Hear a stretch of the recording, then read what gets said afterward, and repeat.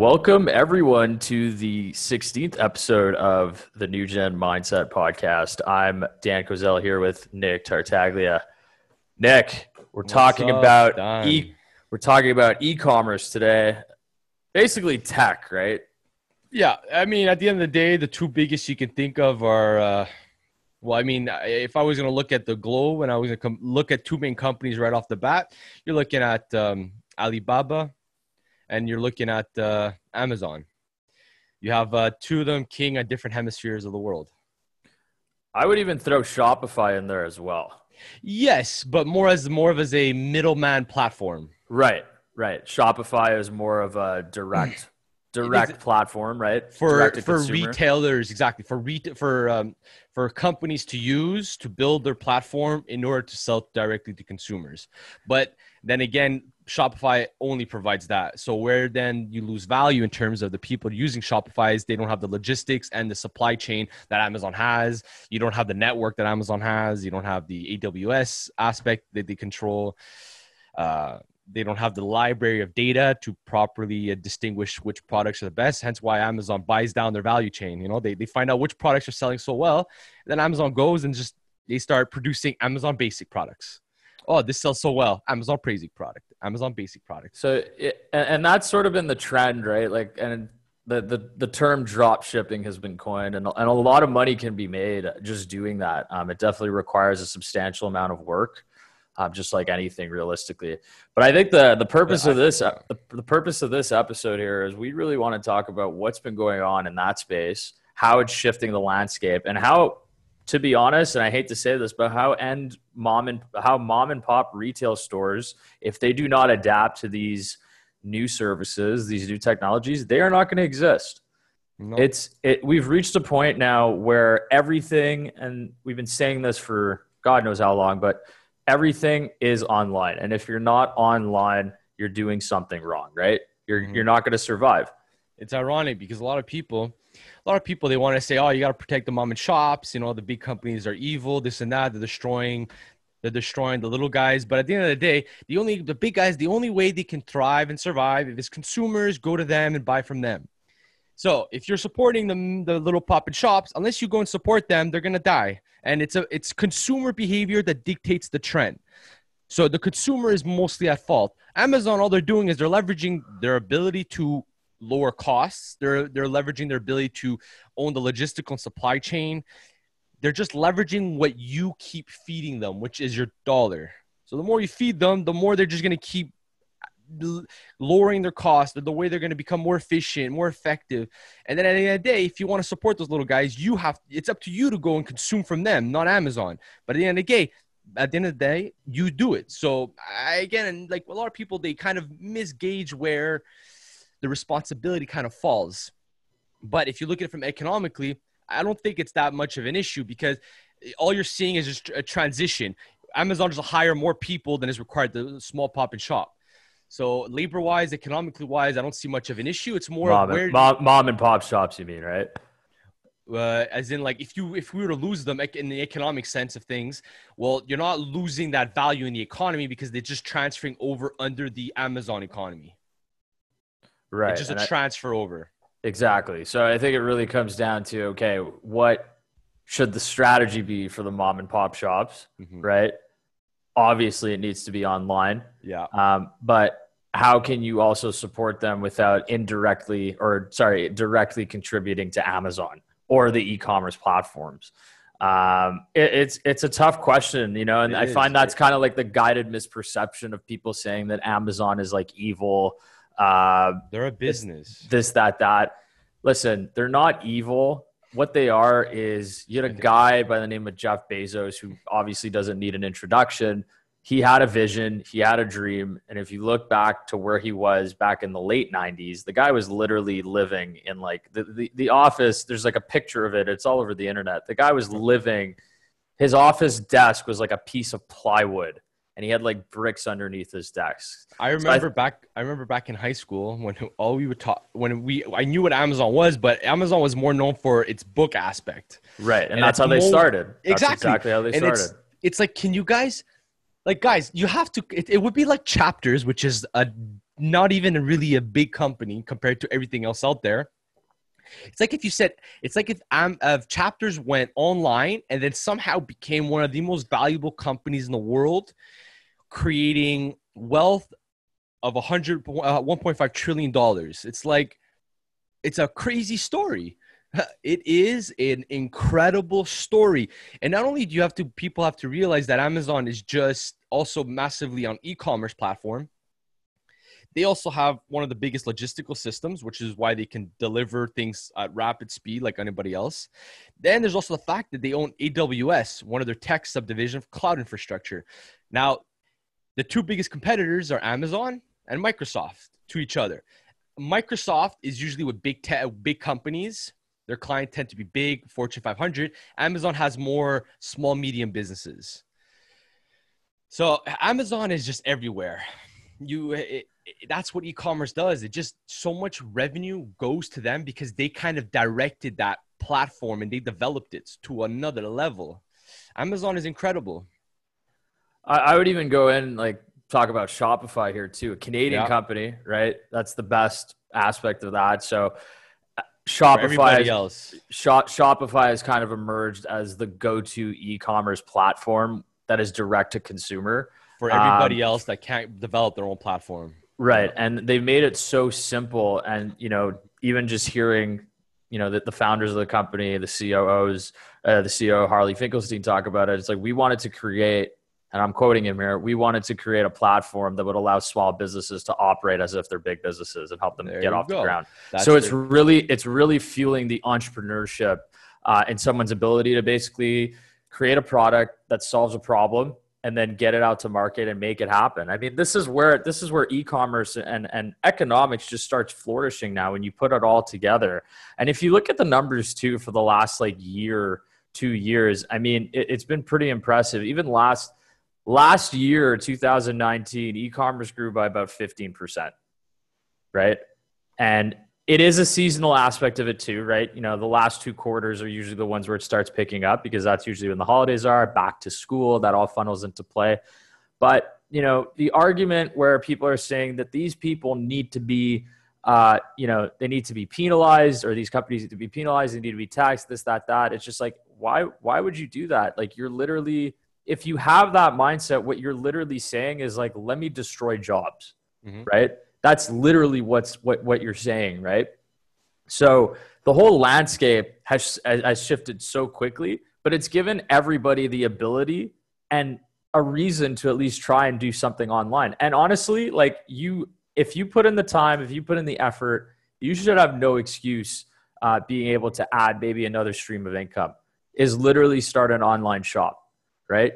Maybe not with PPE because that entire market is completely saturated right now, understandably so. And there's a lot of corrupt stuff that's been pouring in from various parts of the world. But I think, you know, this is the stuff that I personally think that they should be focusing on in universities and business school. They never had anything that was related to e-commerce. Like, I took a class in e-commerce. It was like, you're learning about A/B testing. What color works here and there? You know what? In my mind, I'm just thinking to myself, I'm like, why don't you just try stuff?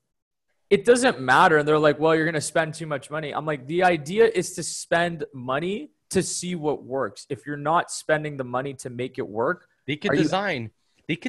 Like, you know how, for example, Market Watch, like when I was back in high school in secondary 5, we did a half a semester of a fake mock stock market competition where the class created a fake account. Every student was had an account within the group, and we all had $100,000 to invest back in secondary 5. And after 4 months, whoever yielded the highest return won the competition.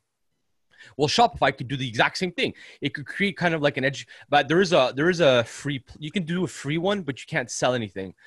But where you can create like an educational tool where you can teach in school how to create your own online shop and this and that. You can design educational tools to teach how to design certain things. Now they do it for graphic designing, this and that. I mean, I'm sure the tools are out there. Worst case, you go learn on YouTube. I learned how to design the site we have for from YouTube. What's that? The from YouTube. I just learned how to design the site from YouTube. Oh yeah, exactly. Like that. Like, Everything is available at our fingertips right now. yeah, Right. exactly. So now the question is, okay, where is this all going? Right. Mhm. What is going to happen? I guess in these next few months, few years. Well, I think it's obvious, and I hate to say this, but there's a lot of bankruptcies on the horizon. A A lot lot. of retail, a lot of major retail, Exactly.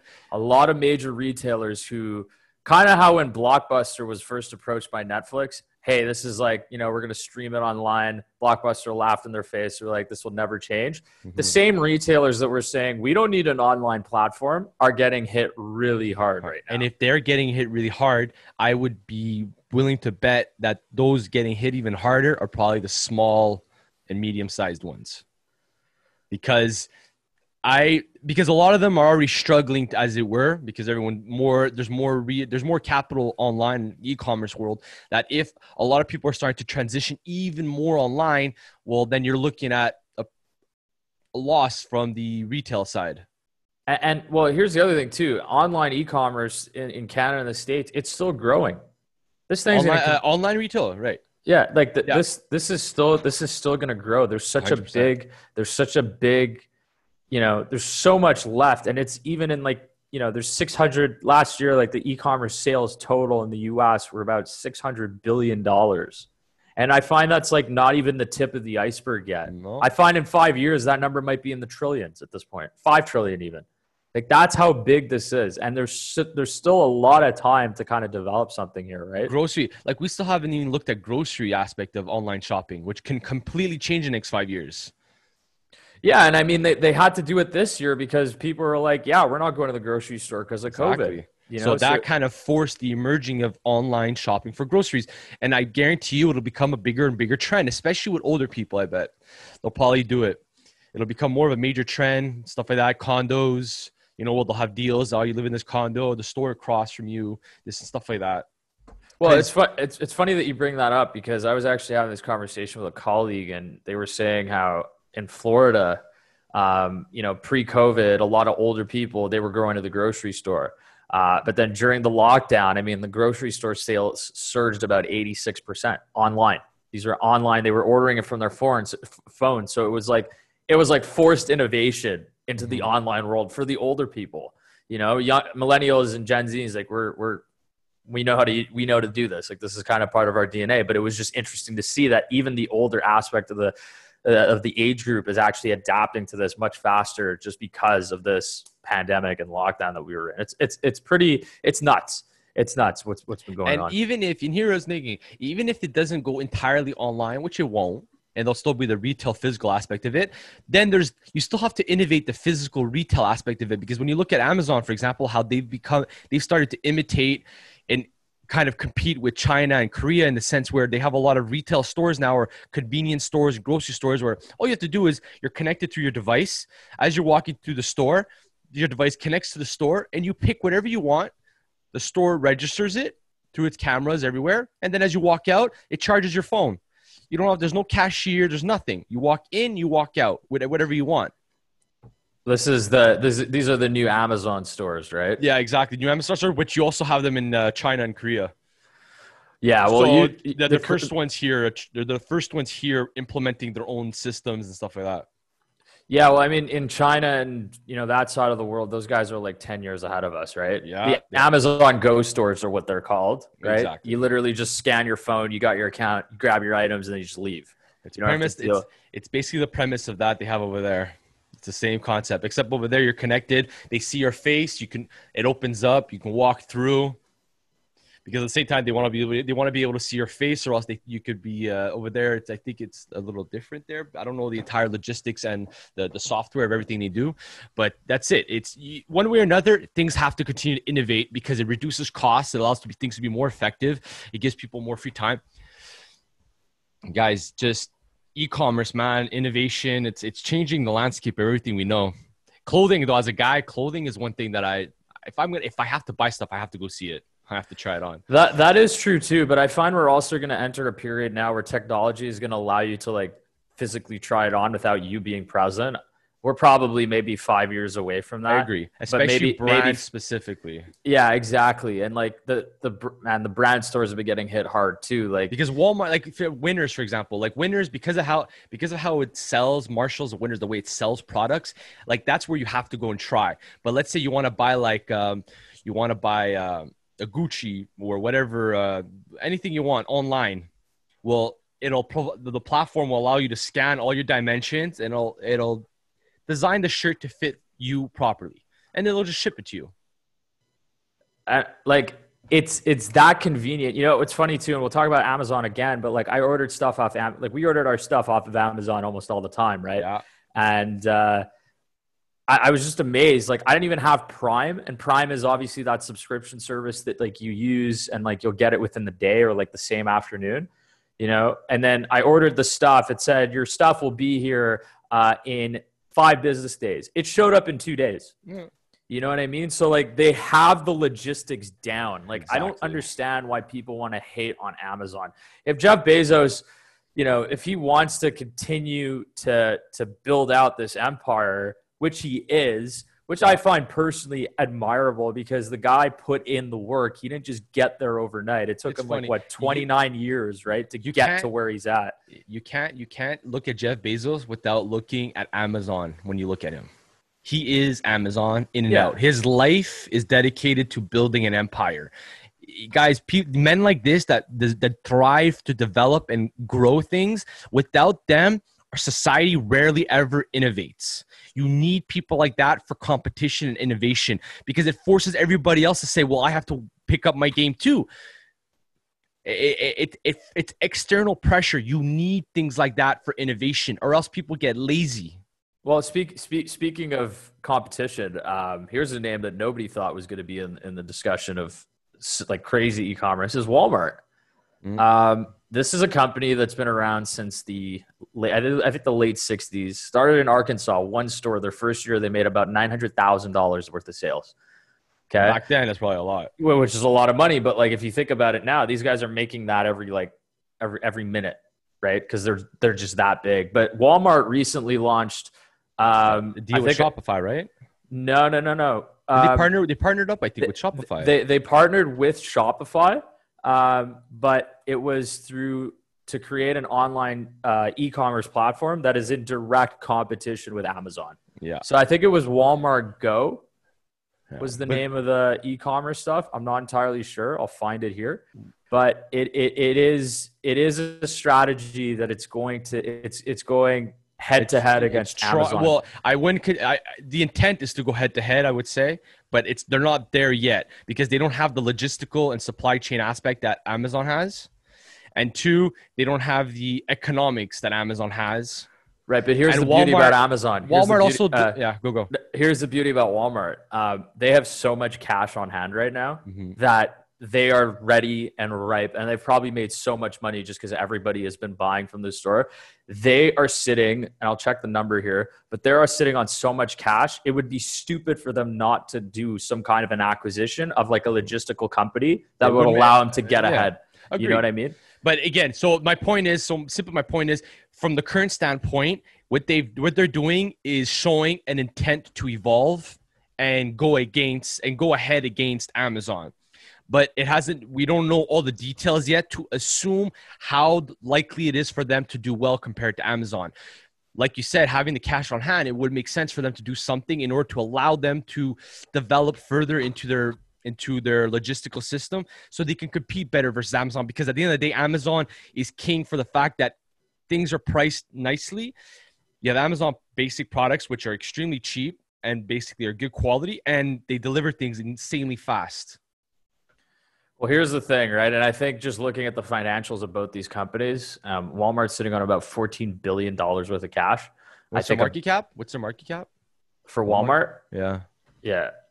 And Amazon is sitting on $27 billion. Yeah.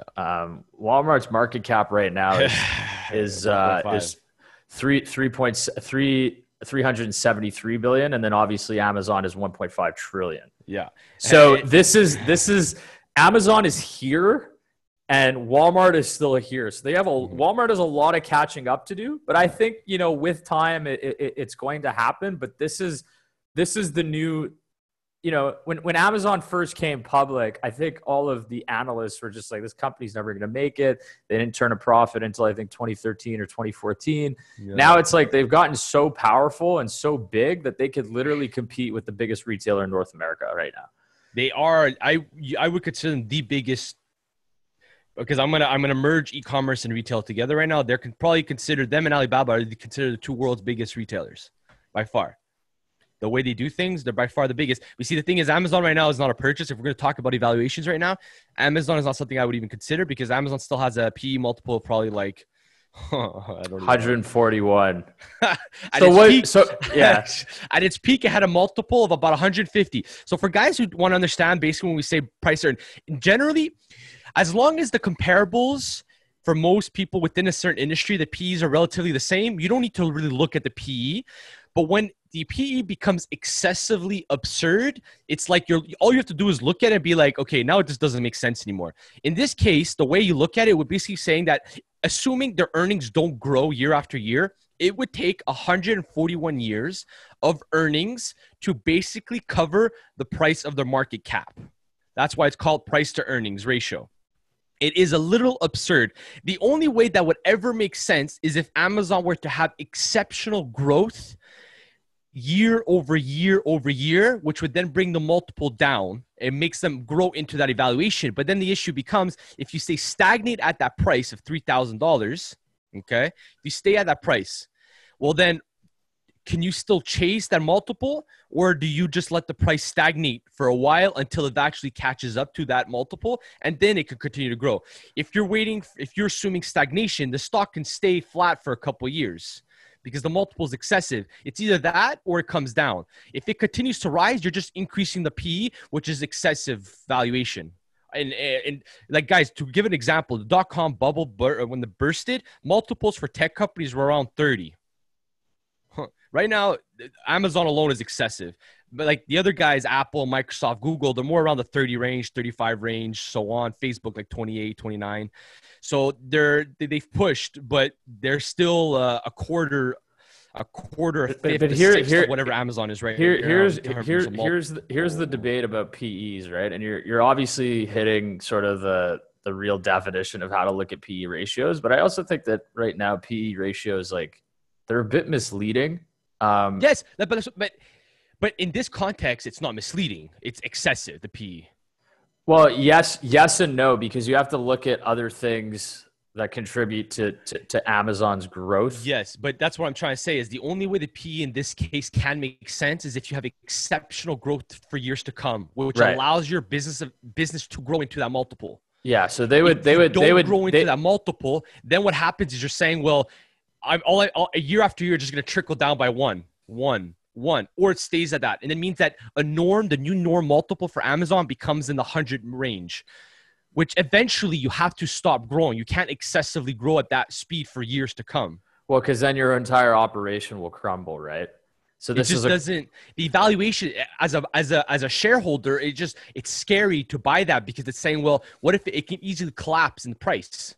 Because the valuation is so excessive. Tell that to the guy who bought Amazon in 2010 for like less than $300. He's probably laughing to the bank right now. But yeah, you're absolutely right. Like, when you're looking at a comparison, I mean, Walmart, to me, if you were going to buy one of these, I would buy Walmart. It pays a dividend. And also valuation makes sense, right? The PE is 25. If Amazon goes into a high growth period, Walmart could end up probably removing their dividend. Because if they say, well, we need to go aggressive now and build out, but it becomes, Walmart then becomes a growth story. But then what exactly? So what is Walmart at that point? Like, and what is Amazon, right? They're very different, but they're very different, but in a way they could be very similar, right? Exactly. But that's why. So for me, it's this: if Walmart, like in terms of evaluations, in terms of outlook, again, Amazon, I'm never going to doubt Amazon, but as an investor, you always have to consider the valuation and the numbers, because sometimes it doesn't make sense as an investor. Even though the company itself is fantastic, sometimes the valuations are pushed to extremes. It just doesn't make sense. I mean, the all-time high was $3,200, $3,300. It's already down $350. So it's already lost about 12% from its high. And that's what, in 2 days? Yeah, in like 2 days. Yeah. Then again, we're playing percentages here, right? the thing you have to look at too is, okay, what am I getting at in terms of what multiple, to me, what multiple makes the most sense? And I usually look at EV over EBITDA. So for those of you that don't know EBITDA, it's earnings before interest, taxes, depreciation, amortization. Those are really like the true earnings of the company, right? That is like, what is the company minus, like, forget the amortization of the business, but what is that company actually making? And then you divide that by the enterprise value, which in this case is the book value, and you get to see it off of a balance sheet and assets, exactly, but income statement and balance sheet, exactly. But at a more reasonable evaluation. Yeah, you're looking at Amazon right now, like at $2,900, I'm paying 32 times the EV over EBITDA multiple. That's pretty expensive. If you look at Walmart, that same multiple, you're paying about 11 times. So you have to think about it too. Like, what is your strategy? Are you more focused on growth, or are you more focused on a little bit of growth with stable income, right? Because you could tell Walmart right now, if you look at their revenues, they've been consistent for the last, what are those, 8 quarters at around $530 billion. Whereas Amazon, it's a continuing growth story, like you said. But guys, you see, that's to go up. Yeah, but see, that's the thing though. You can't always be confused, because the thing is, there's so many variables that you look at sometimes, that in this context, when you're looking at a market cap of $1.5 trillion, when you're looking at a P multiple of 140, 141, 142, 403, at this point, it doesn't really make that much of a difference between 1 or 2. The point is, yes, Amazon continue to grow, but as an investor, the only way up from now, let's say you decide to buy Amazon at $3,000. The only way up from here for your price is for people to either, in the short term, for people to push the price multiple even higher, or which is speculation. Exactly, because that's like saying, what, you want the price to go to 100 to 200 times? You're getting absurd at a certain point. Then, unless at a certain point, and because of inflation, multiples become more inflated also as a result, probably. That could potentially be also another outlook, but that's more a speculation thought right now that I had on the spot, so I'm not entirely sure with that one. So put that to the side for now. But then what happens is, if you buy this at 3,000, it comes down because the multiple is excessive, or it stagnates. If it continues to go higher, this multiple can go all the way to 200, which is excessive, which is in absolute. At that point, it needs to come down, right? Yes, that's what it is. That's just how stocks work. Exactly. So, and it doesn't have a dividend, right? Amazon doesn't have a dividend. That means the volatility, if they miss earnings, or if there's a bad piece of news that comes out, the stock could cradle. They're far more focused on growth, Amazon. But the thing is, Amazon's, the way they're priced at and the way the way they move, this is a company now that you want to be more on the sidelines with and wait for opportunities to enter, and not chase an entry point. Wait for opportunities for this company. Let it come back down to 2,000 or 1,000. Like, if it comes back to 2,000, it loses 30%. Then it would probably come back to a price earnings around range of, I would say 60, 20, 50. I'd probably say around 100. Yeah. 90 and 100 if it came back to 2,000. Well, although it's hard to fight that right now, because there's pretty good support there at the 2,700 level. But again, when you look at, you got to ask yourself what the question is. Do you want to be paying such a high premium for a stock that doesn't necessarily have the potential to grow so quickly, right? Exactly. Whereas Walmart, to me personally, I think it's a much safer bet.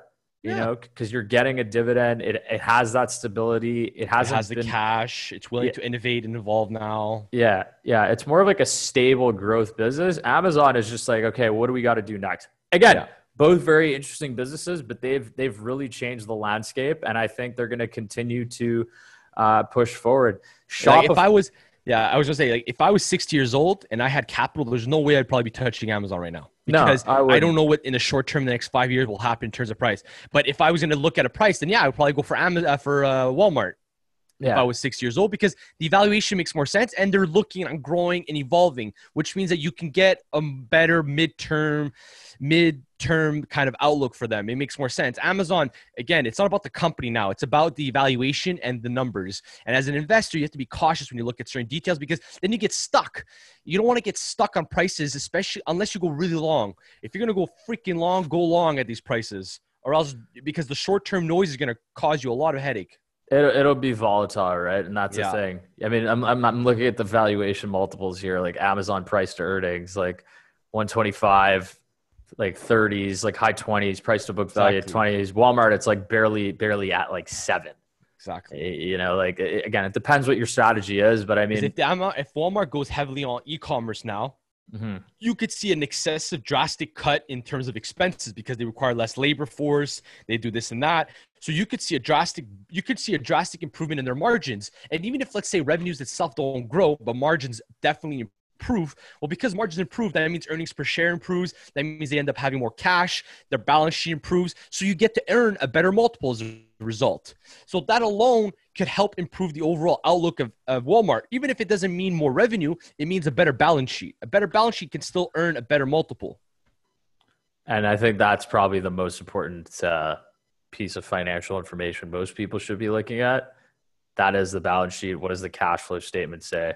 You know, You guys, you have to align that with your horizon. What's your strategy? What do you look at? Are you going short term, midterm, long term? If you're going short term, like you have to understand what are they about to do that's going to impact the price short term. Does the market allow it? Does the valuation allow it? Like at this evaluation for Amazon, for example, if I want to hold it for a 1 year burst, you're going pure speculation, just hoping pure momentum, because based on evaluations alone, this is not sustainable. It should be more likely to come down purely based on the fact that you have that kind of multiple market cap, that much volume, that much of a rise. Like in the short term, I'd be scared. In the mid, if I would go long term, okay, I'm less worried, but I would rather wait, because if it comes down 20, 30% more, which it easily can, especially with everything going on like that, then you get yourself a bargain and you can go long. You could be patient for long-term positions. right. Again, I'm just looking at Amazon's balance sheet. It's just like, it's totally, don't get me wrong. You want to invest it, go ahead. I believe in the story, but it's totally absurd, the valuation that you're paying for this.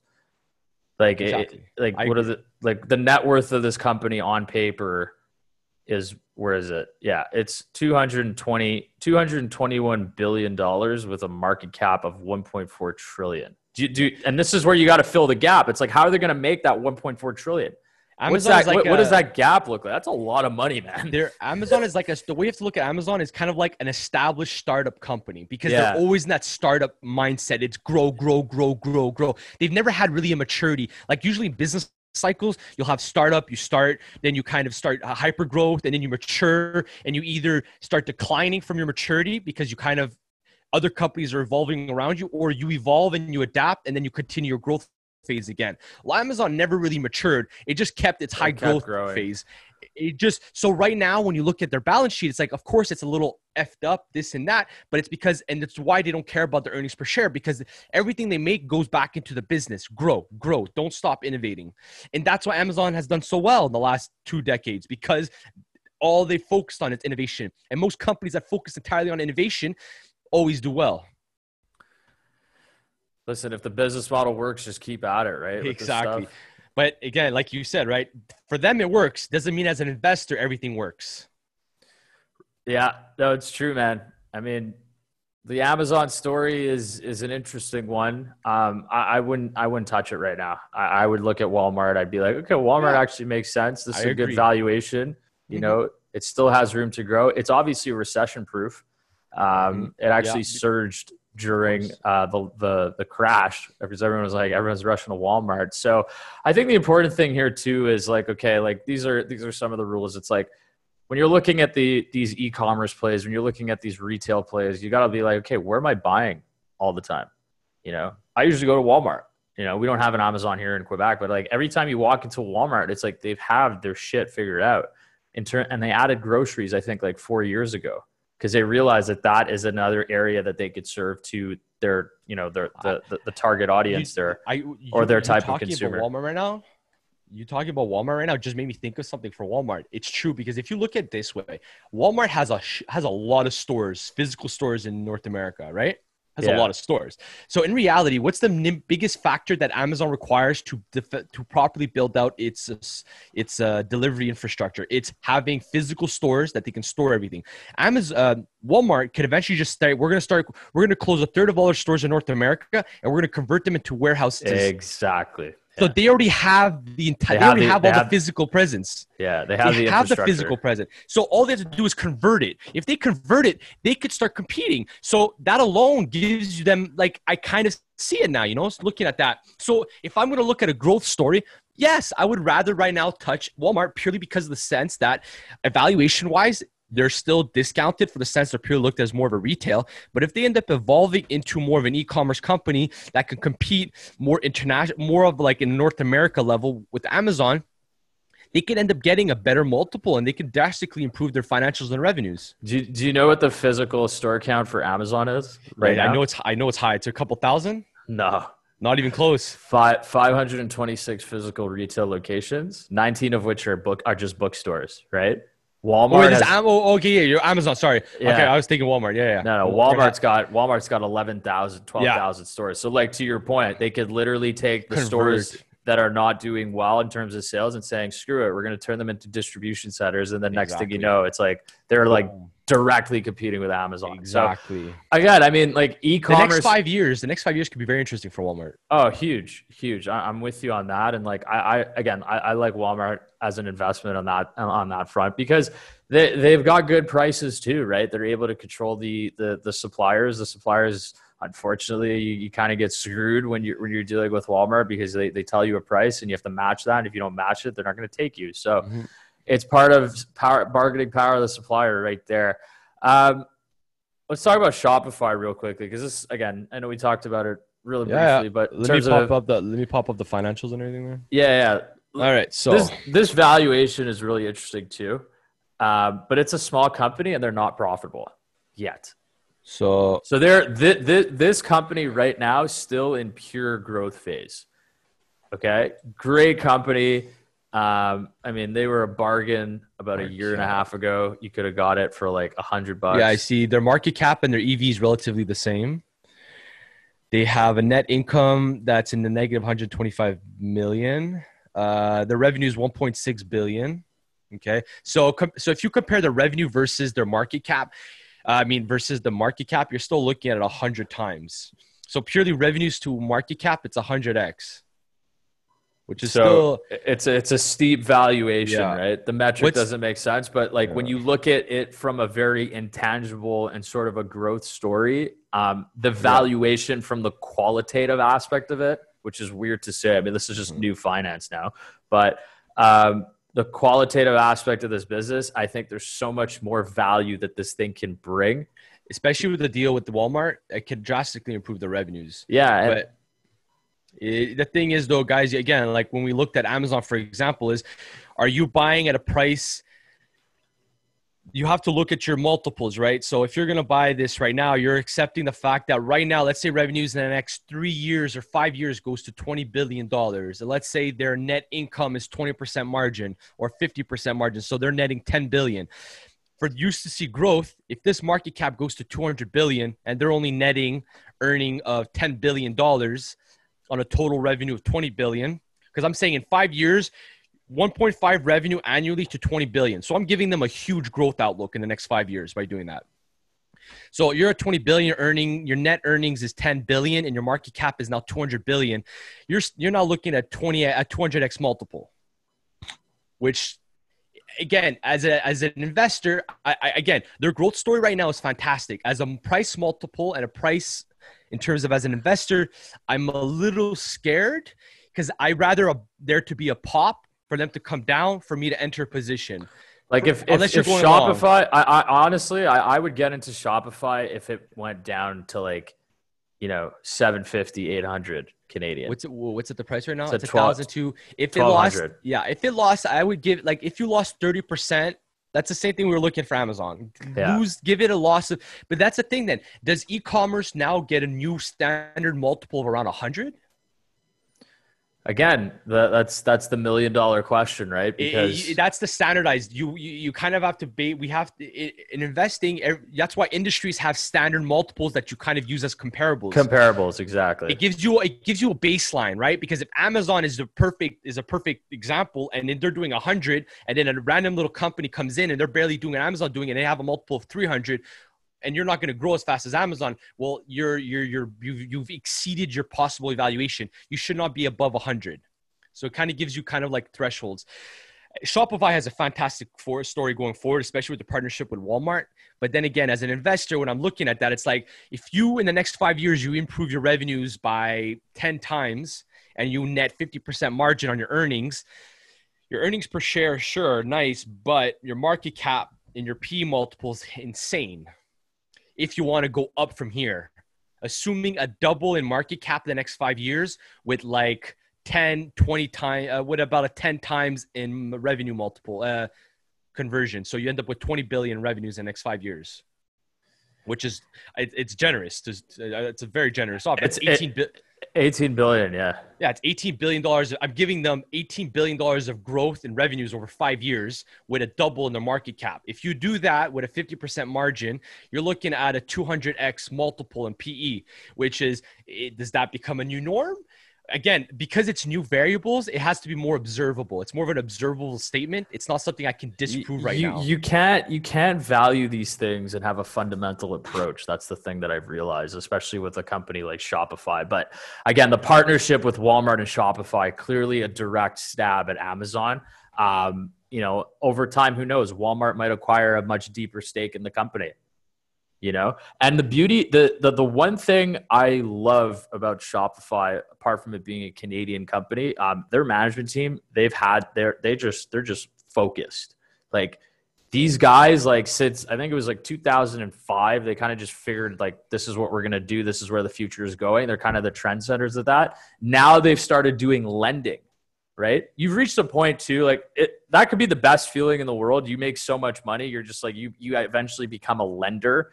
But that's another area of the business that could help them grow. My only concern with that particular business is, I mean, I've worked in lending. It's a very thin margin business. It's very, very thin. But the idea is they are basically helping small businesses kind of get off the ground, you know, fixed terms. And then and you know, that's going to kind of build that loyalty and goodwill with those clients that they're going to end up growing on the Shopify platform and eventually become like their own type of business. So it's a unique approach. It's a risky approach, but I think it's something that's going to pay off, especially considering the banks are doing all these credit checks now with people. You know, it's so easy. It's so difficult. Let me rephrase that. It's so easy to walk into a bank and ask for a mortgage, right?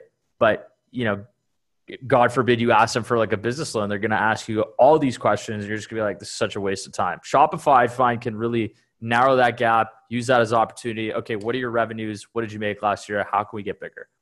You know what I mean? So there's so many ways that this particular company can grow right now. I mean, they're going to continue to have the brand names. You know, they've got the celebrities using their platforms. They got very big, you know, every major influencer is using Shopify to sell their products. Most people will, to sell your product, most people to do your own website will end up using Shopify, which means you have access to a lot of individual people that want to, artists, this and that. You have access to a lot of people. So again, I don't disagree with the whole story growth outlook of Shopify. I'm more conservative in terms of the sense when I look at their more of their balance sheet and their evaluations. That's where I kind of get a little more. But again, if you enter your position with Shopify, be aware of your data and then accept that that's the evaluation you're accepting for yourself. And this way you can accept moving forward. Because if something happens in the short term, the only where it doesn't make sense anymore is in the evaluations.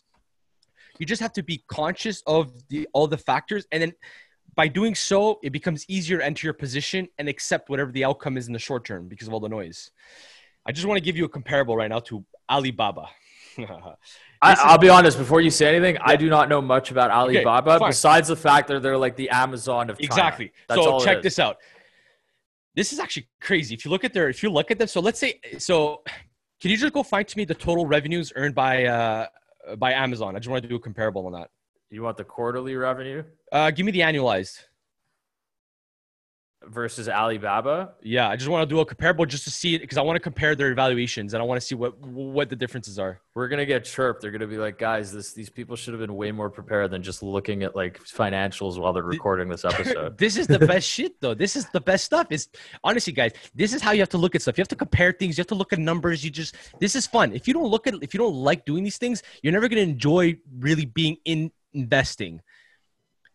It's like a puzzle. So exactly. So you want the annualized revenue for So Amazon? what's our annualized revenue? So we're looking at 2019. Yeah. Yeah, they did 280 billion Okay. So revenue for Alibaba is 73 billion right now. Okay. USD. So they're doing a third in the revenue. Their net income is still really nice. It's about 35%. It's at 21.3 billion.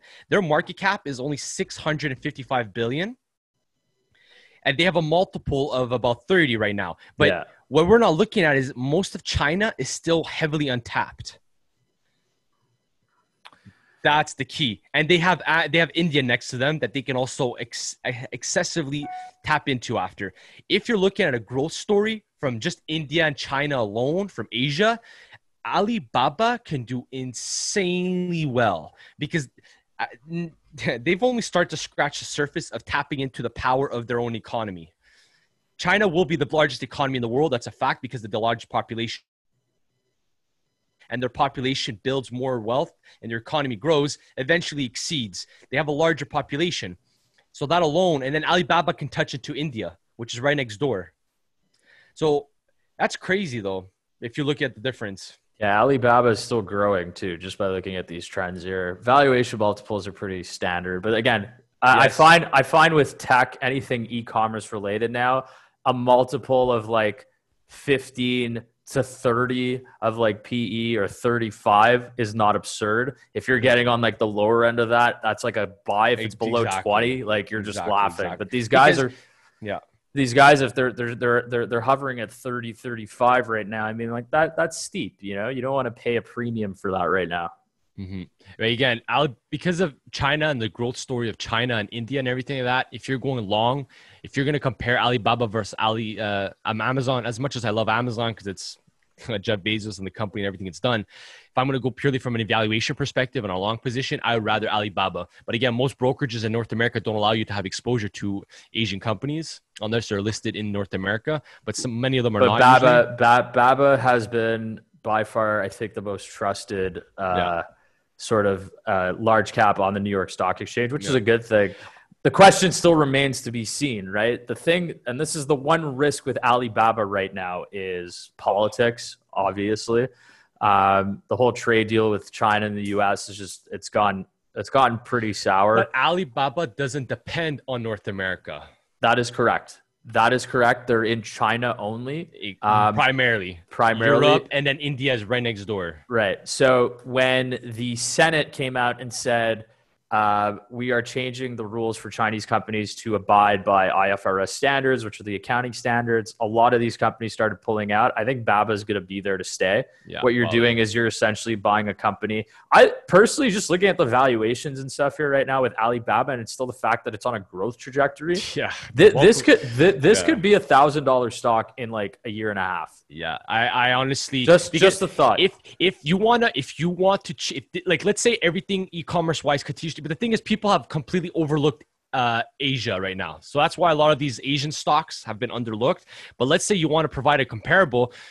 Yeah, if you bring this to 100, if you bring this multiple to 3 times, this stock could do easily 3 times. And you bring it more to a PE multiple of 100, especially since I see Alibaba growing into their multiple far more easier than Amazon, only because Alibaba has a huge economy still untapped with, and still has a lot of infrastructure building out that'll only fundamentally improve their overall business. So yeah, I would rather Alibaba right now than Amazon. So what I guess the million, and the volume is not even that high. Yeah, because nobody wants to touch it in the States for whatever reason. But again, I think just talking about this right now, the trend is your friend, especially in this sector. Especially with tech also. Tech, I mean, it's blown out of the water. I was looking at the NASDAQ, though. Pretty interesting week ahead. We're kind of veering away from sort of what we've been talking about, but tech has kind of just led this entire rally that we've seen. The main company next week that's reporting, and we'll talk about it real briefly before we hop off here, but it is Tesla. And Tesla has been on an absolute tear, something I don't think most people just can't quite understand. Millennials and Robinhood investors who are buying these call options probably made a fortune. Congrats to them. I would never short Tesla ever. I would never bet against Elon Musk, but they have earnings on Wednesday and this upcoming Wednesday. And that's a big one because if they miss the earnings, I would expect this stock to cradle. And by cradle, I mean, it would probably dip below $1,000. So they really need to have a ridiculous earnings beat. And if they beat earnings, they might even hit 2,000.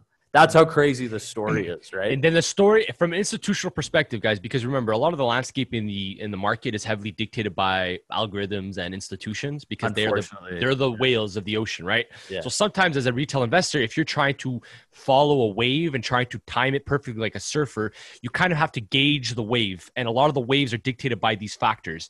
So if this price pushes 2,000 within this year, like some of these institutions, man, wow.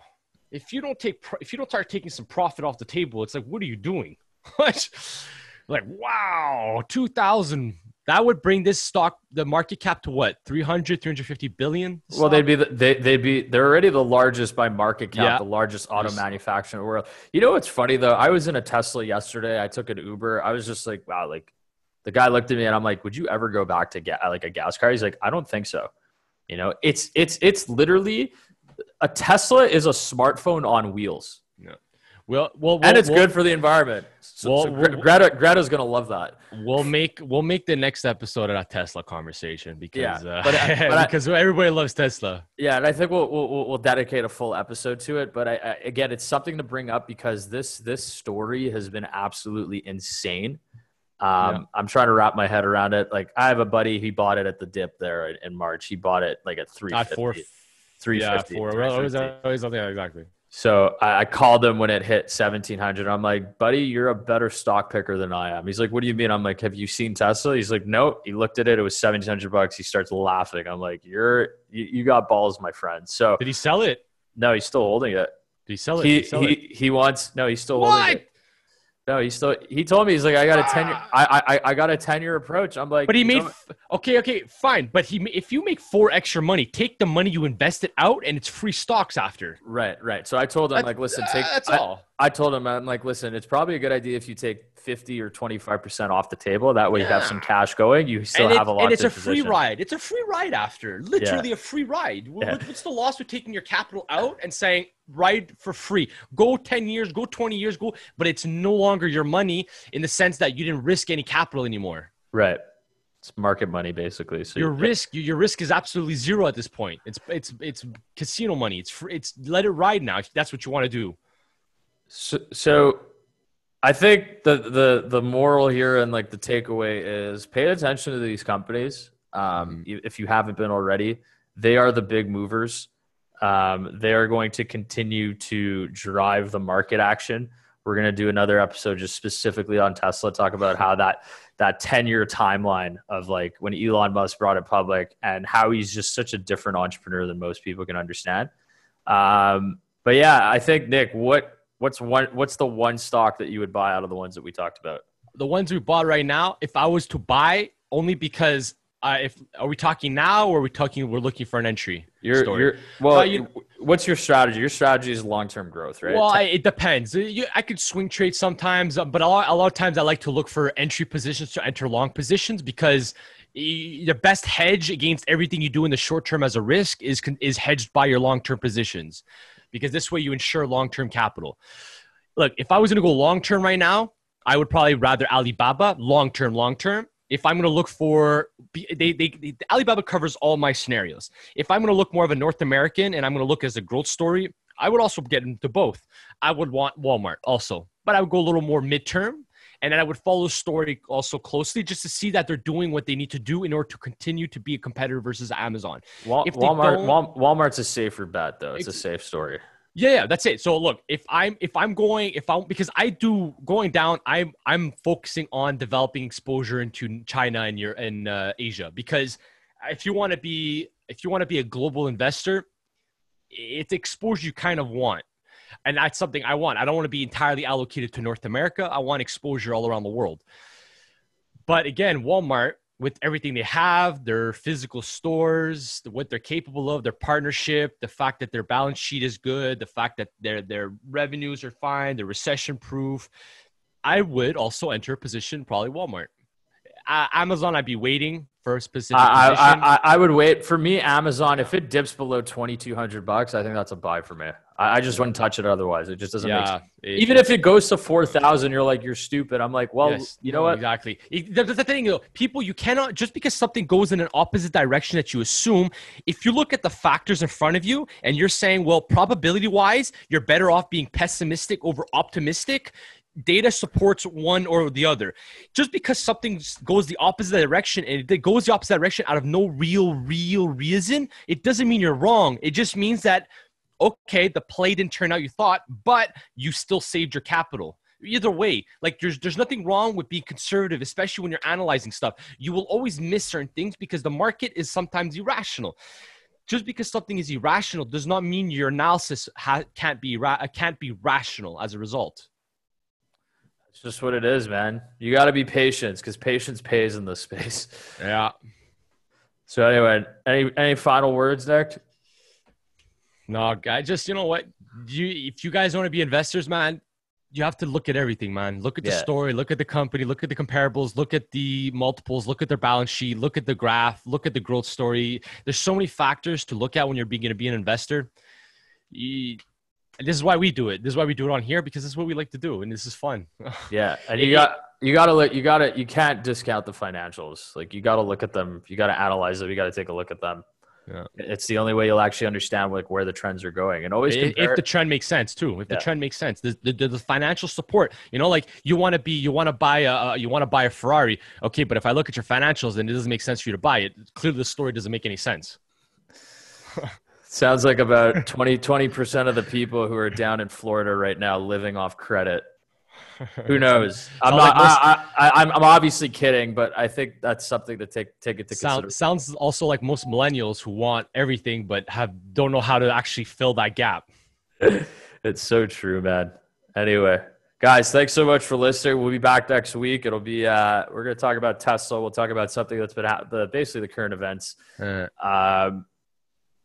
Maybe the U.S. election, since it's about 100 days away or something. I'm down. If you want, we can do an episode 2. I'm down for like a kind of like conversation about the geopolitical landscape of things and how it affect the market. The market, China, U.S. Yeah, exactly. The China-U.S. tension, who companies can get negatively impacted from, those factors.